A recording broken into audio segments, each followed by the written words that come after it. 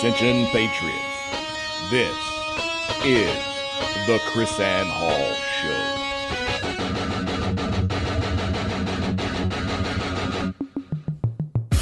Who's going to stand up? Where are the lovers of liberty? I think that's absurd. It's ridiculous. It's unconstitutional. It's out of control. You think this is over? This isn't over. There's a liberty wave coming. I pledge allegiance to the flag of the United States of America, to the republic for which it stands, one nation, under God, indivisible, with liberty and justice for all.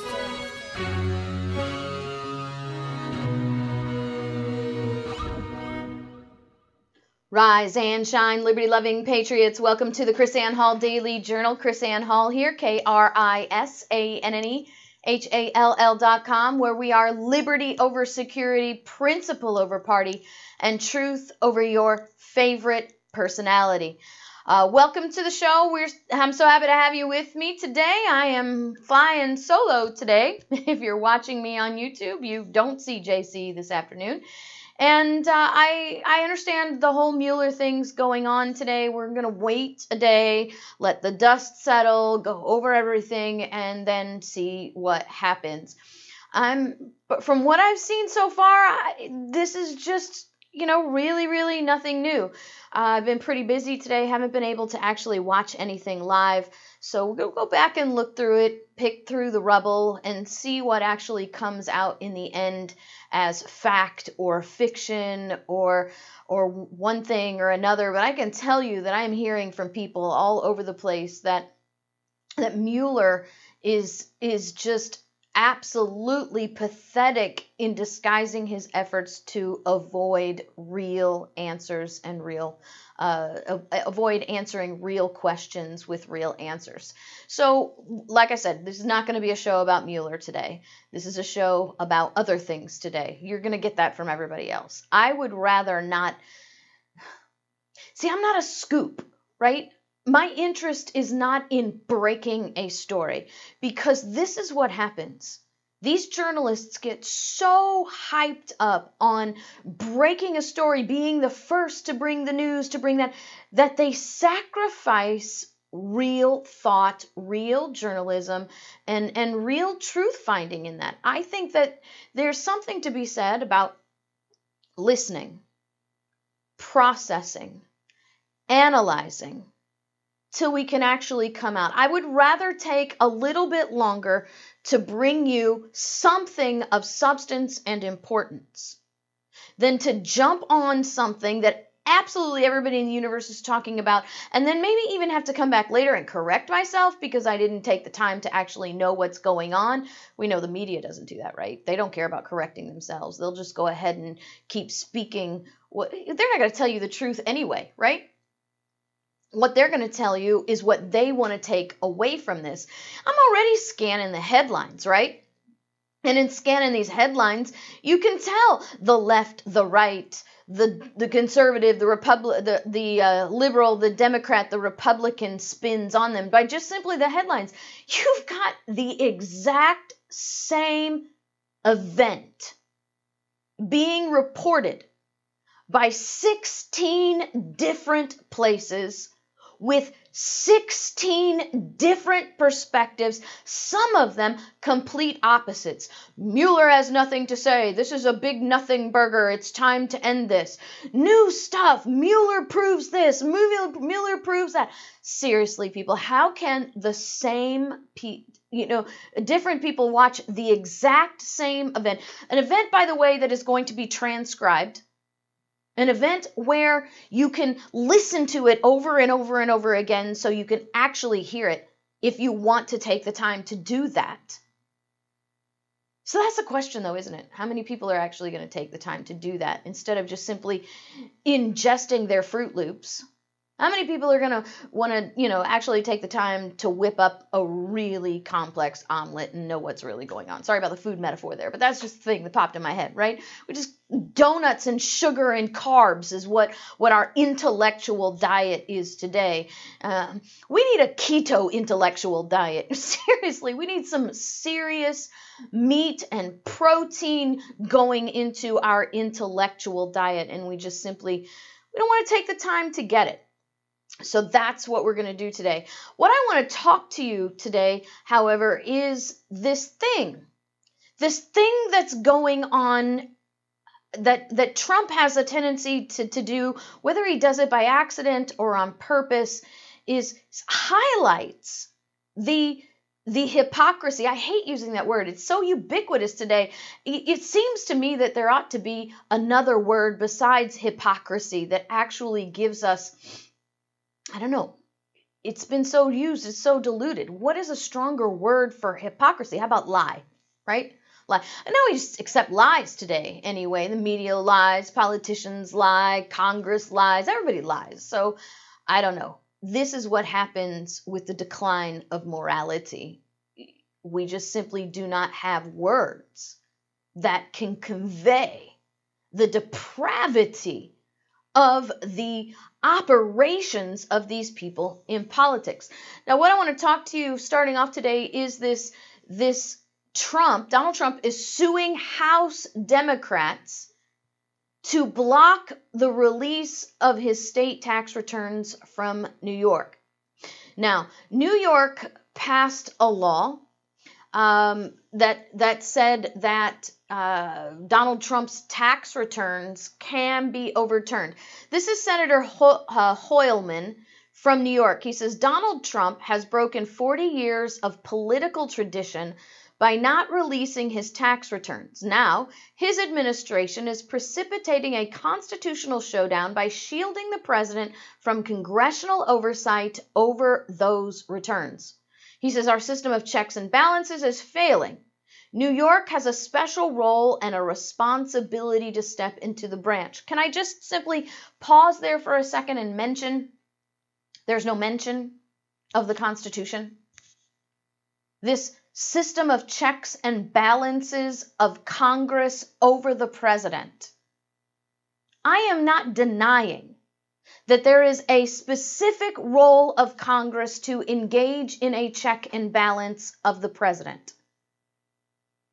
But please tell me, what exactly is the article, section, and clause? What is the check and balance that exists in the office of Congress to have Donald Trump's private tax returns for when he was not even a president of the United States?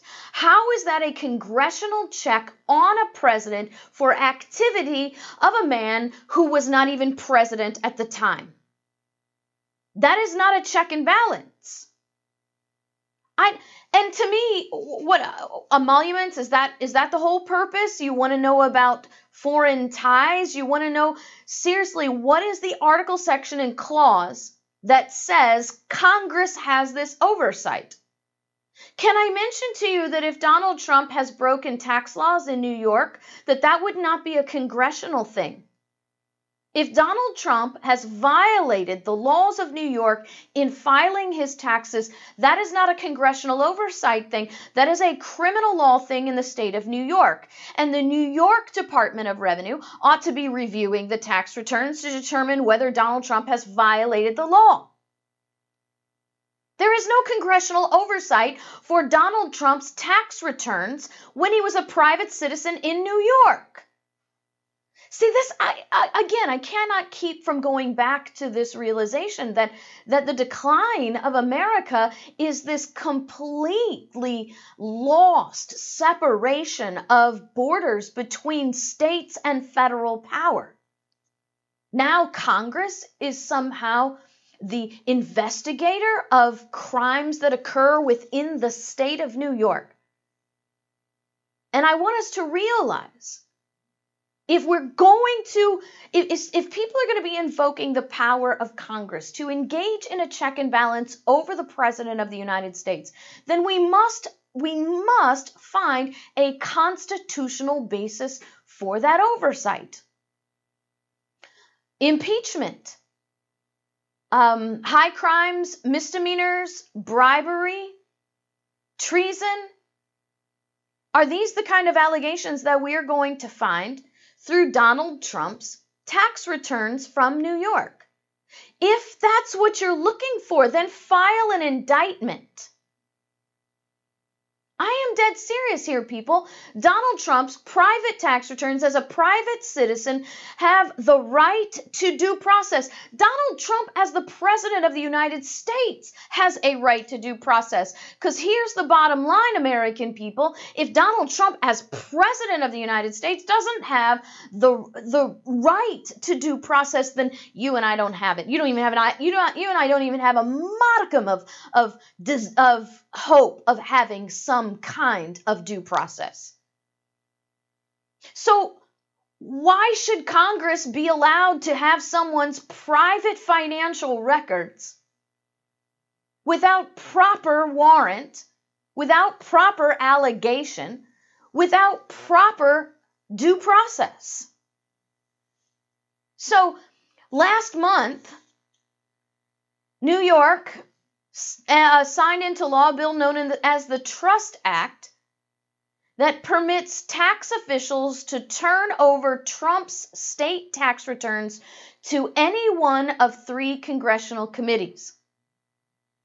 Trump's lawsuit alleges that the House Ways and Means Committee, their invocation of the Trust Act would, quote, lack a legitimate legislative purpose, and that the law itself violates the First Amendment because the state of New York enacted it to discriminate and retaliate against President Trump for his speech and politics. I would like to see a lawsuit that actually says, this is a law enacted to punish a single person. No, it's not naming him in the law, but come on, people. Seriously. Now, I hated this headline. I have it up here on YouTube if you're watching. Trump sues House Democrats to block release of his state tax returns. Reality, he's blocking the House Ways and Means Committee. He's blocking his returns being released to them from the state of New York. Trump claims that the House Ways and Means Chairman, Richard Neal, was initially reluctant to use the Trust Act because state tax returns have nothing to do with the reason he gave for requesting federal returns.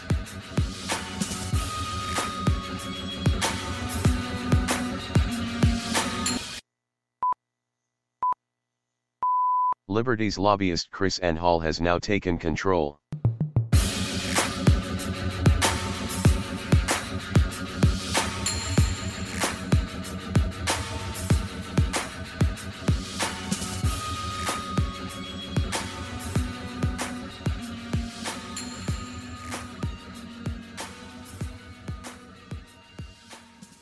Welcome back to the KrisAnne Hall Daily Journal. Hey, set your calendars, put an alarm, whatever you want to do. Remember, tomorrow is our interview with Larry Stevenson, the bearded black cowboy, aka best firearms instructor in America.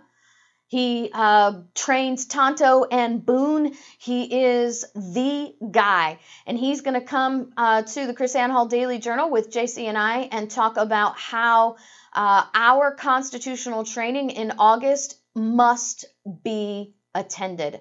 So don't forget to come and listen to tomorrow's show. Go to krisannehall.com, click on the In Defense of Liberty banner, and sign up today. You don't want to miss this.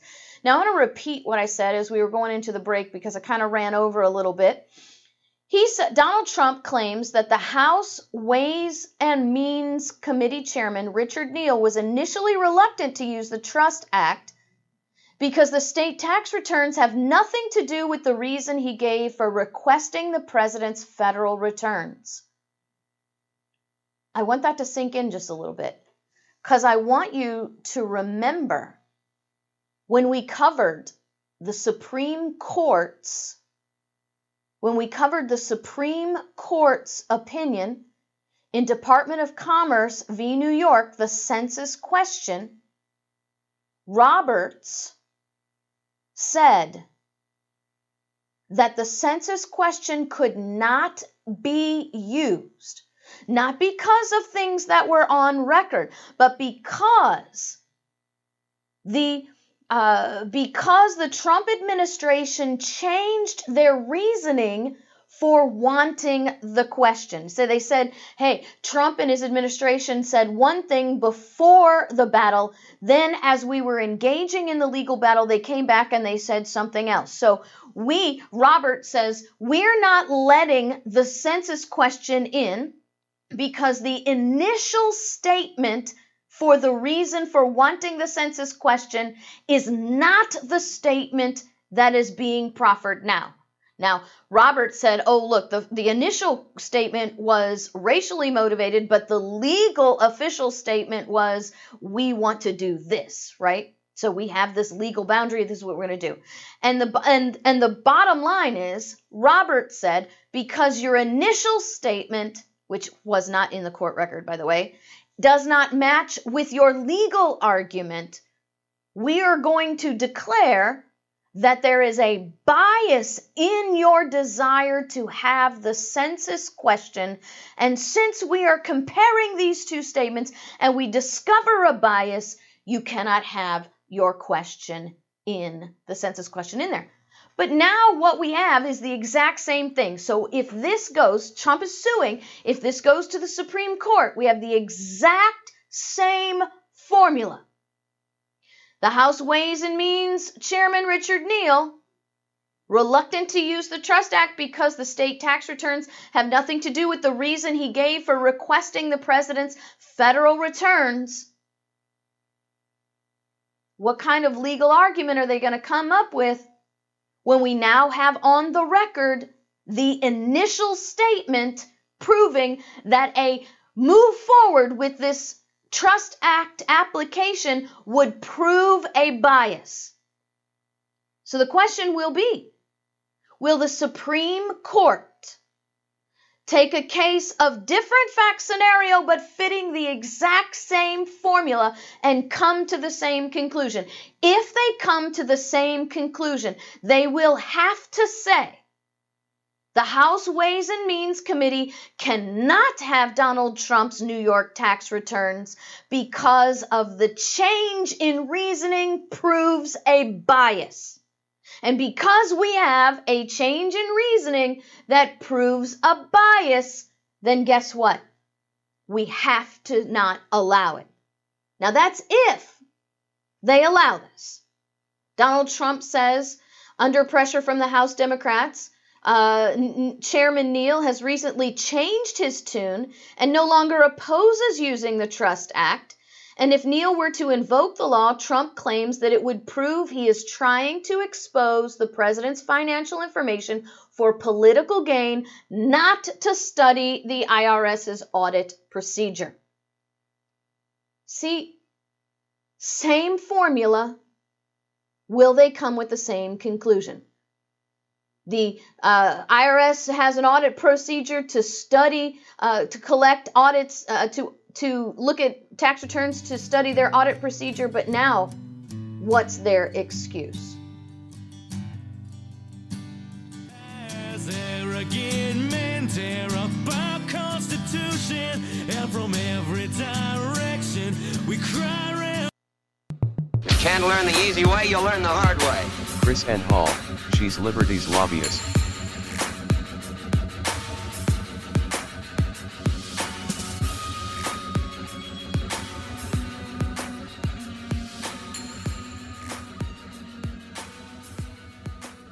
Welcome back to the KrisAnne Hall Daily Journal. Got your Got Liberty t-shirt yet? Don't forget to go to KrisAnneHall.com.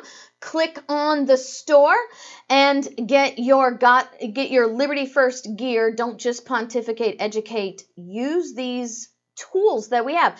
Phone covers, coffee mugs, t-shirts, hoodies, postcards.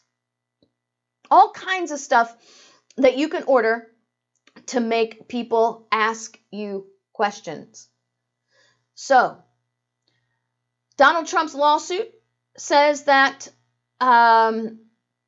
states that the speed with which Neal could invoke the law and immediately obtain Trump's state tax returns is what prompted Trump to file the lawsuit, and he's demanding a permanent injunction because the whole request lacks legitimate legislative purpose.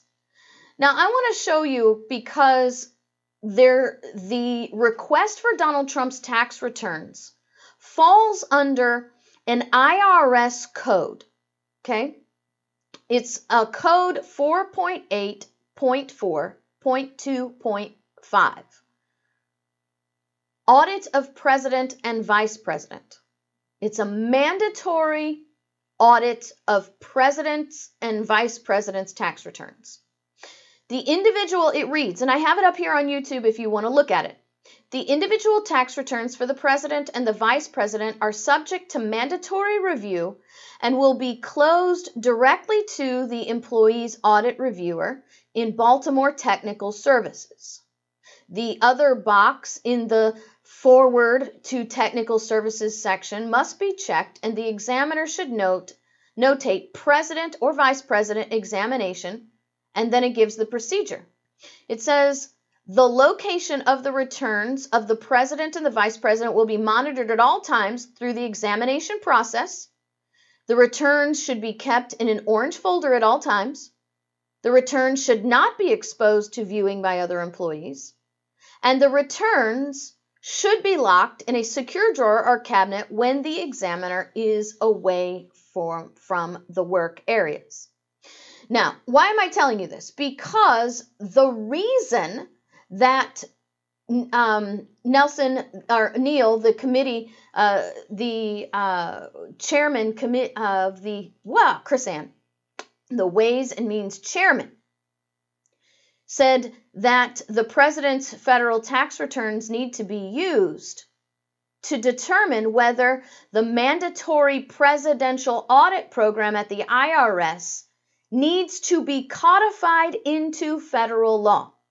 So what he's saying is the reason we are asking for Donald Trump's federal tax returns, sneaky cheeky, is to determine whether 4.8.4.25 needs to be codified in federal law. Federal tax returns. Now, Donald Trump is absolutely correct in saying, what in the world does my state tax returns have to do with the mandatory federal audit program of presidents and vice presidents? Nothing. So the fact that Neal is now changing his tune. First, he recognizes that the state tax returns have nothing to do with the IRS mandatory audit of presidents and vice presidents. He recognizes that. He's reluctant to use the Trust Act because it has absolutely nothing to do with his stated purpose to determine whether this audit of the president and vice president in the IRS code needs to be codified in federal law. He knows this doesn't have any relevance to it all. And the fact that he now is reconsidering to use the Trust Act to get the president's tax returns proves that, number one, their motive altogether in a whole has nothing to do with the IRS and everything to do with a fishing expedition on Donald Trump. And number two, once again, remember, the formula of the Supreme Court in the census question, their motivation is clearly bias. Clearly bias. So if this goes to the Supreme Court, they have to follow the same formula. Will they follow the same formula? That will tell us to the degree of the bias held by the Supreme Court if they do not do this. Now, the second thing that I want us to recognize, because remember, the whole guise here, the whole cover here is congressional authority to check and balance, Congress's check and balance on the executive branch. Where's the law? Well, we've just learned there is no law. The mandatory audit of the president and the vice president is not something that was created by Congress as a matter of law in a check and balance perspective. The mandatory audit of the president and the vice president is a regulatory action created by agents elected by no one. This is legislation without representation. Just one more thing of legislation. I wish that I actually had the time and the resources to go through all these agencies and show you how many, quote, laws are enforced on the American people, and in this case, the president and the vice president, that are absolutely not laws at all, created by no legislator, voted on by no representative, ratified by no senator, signed by no president. Yet these executive agencies enforce them as if they were law. It's called the color of law. Seriously, how many IRS codes do you go to jail for? Do you have your wages garnished for? You have your assets frozen for that are not laws at all? This ought to be the great political awakening of America. This ought to be the great political awakening of America. How we have appointed, hired bureaucrats with absolutely no accountability. This is your swamp, by the way. They never leave. They're there through administration after administration after administration, and they are creating pseudo-laws with real life consequences for you and me. So I just find this very, very interesting that we have a non-law that Neil, the chairman of the Ways and Means Committee, recognizes is not a federal law, but maybe we need to make it a federal law. This stuff, do you know why this stuff gets so confusing? I'll tell you simply why. Because it's outside the Constitution. Because they're making it up as they go along. The Constitution, can I just simply tell you this with the most loving and stern face at the same time? The Constitution is a written contract to keep the government from having the authority to do the things they're doing right now. The whole purpose for having a written constitution is so that the people will specifically know in writing what the federal government is allowed and not allowed to do to prevent them from displaying an illegal authority, from exercising a stolen authority, and James Madison called it a constructed authority that doesn't even exist, to actually do things they have no authority to do. It's simply an assumed authority. In the legal field, there's a difference between legal authority and assumed authority. Legal authority is something that is done within the terms and the limits of the law, within the terms and the boundaries of the authorization of whatever government is doing this. An assumed authority is one that does not legally exist. One that is presented as an authority but is not real. It's a counterfeit. But then the people, because we don't know any better, simply assume that it's real because the people in power tell us it's real. There's no critical analysis. There's no check and balance on the person level, no check and balance on the state level, no check and balance on the local level, as our constitutional republic was designed to have. It's just simply the people saying, oh, well, Congress passed a law, so it must be. I had this mind-numbing, banging conversation on Twitter with this young lady who's so stinking arrogant and in law school. If Congress passes a law, then we have to follow it.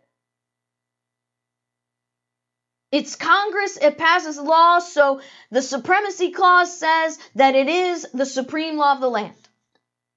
I just wish that we could just bust open the mentality of these people and let them see how they're actually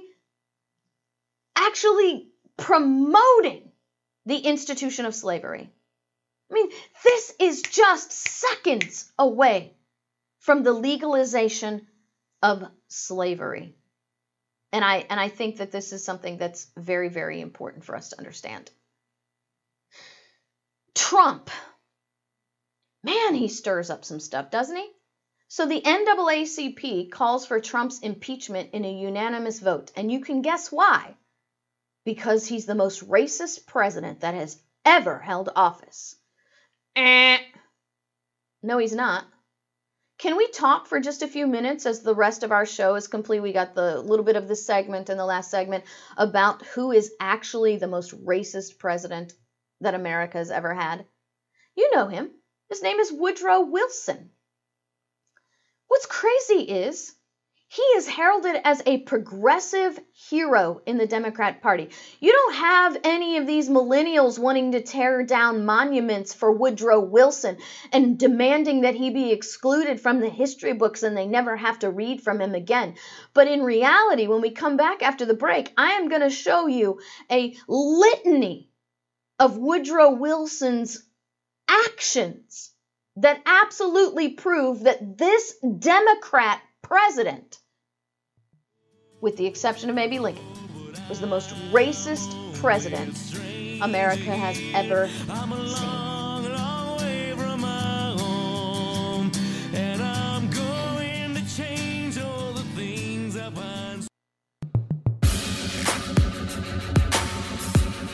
The Chris and Hall Show.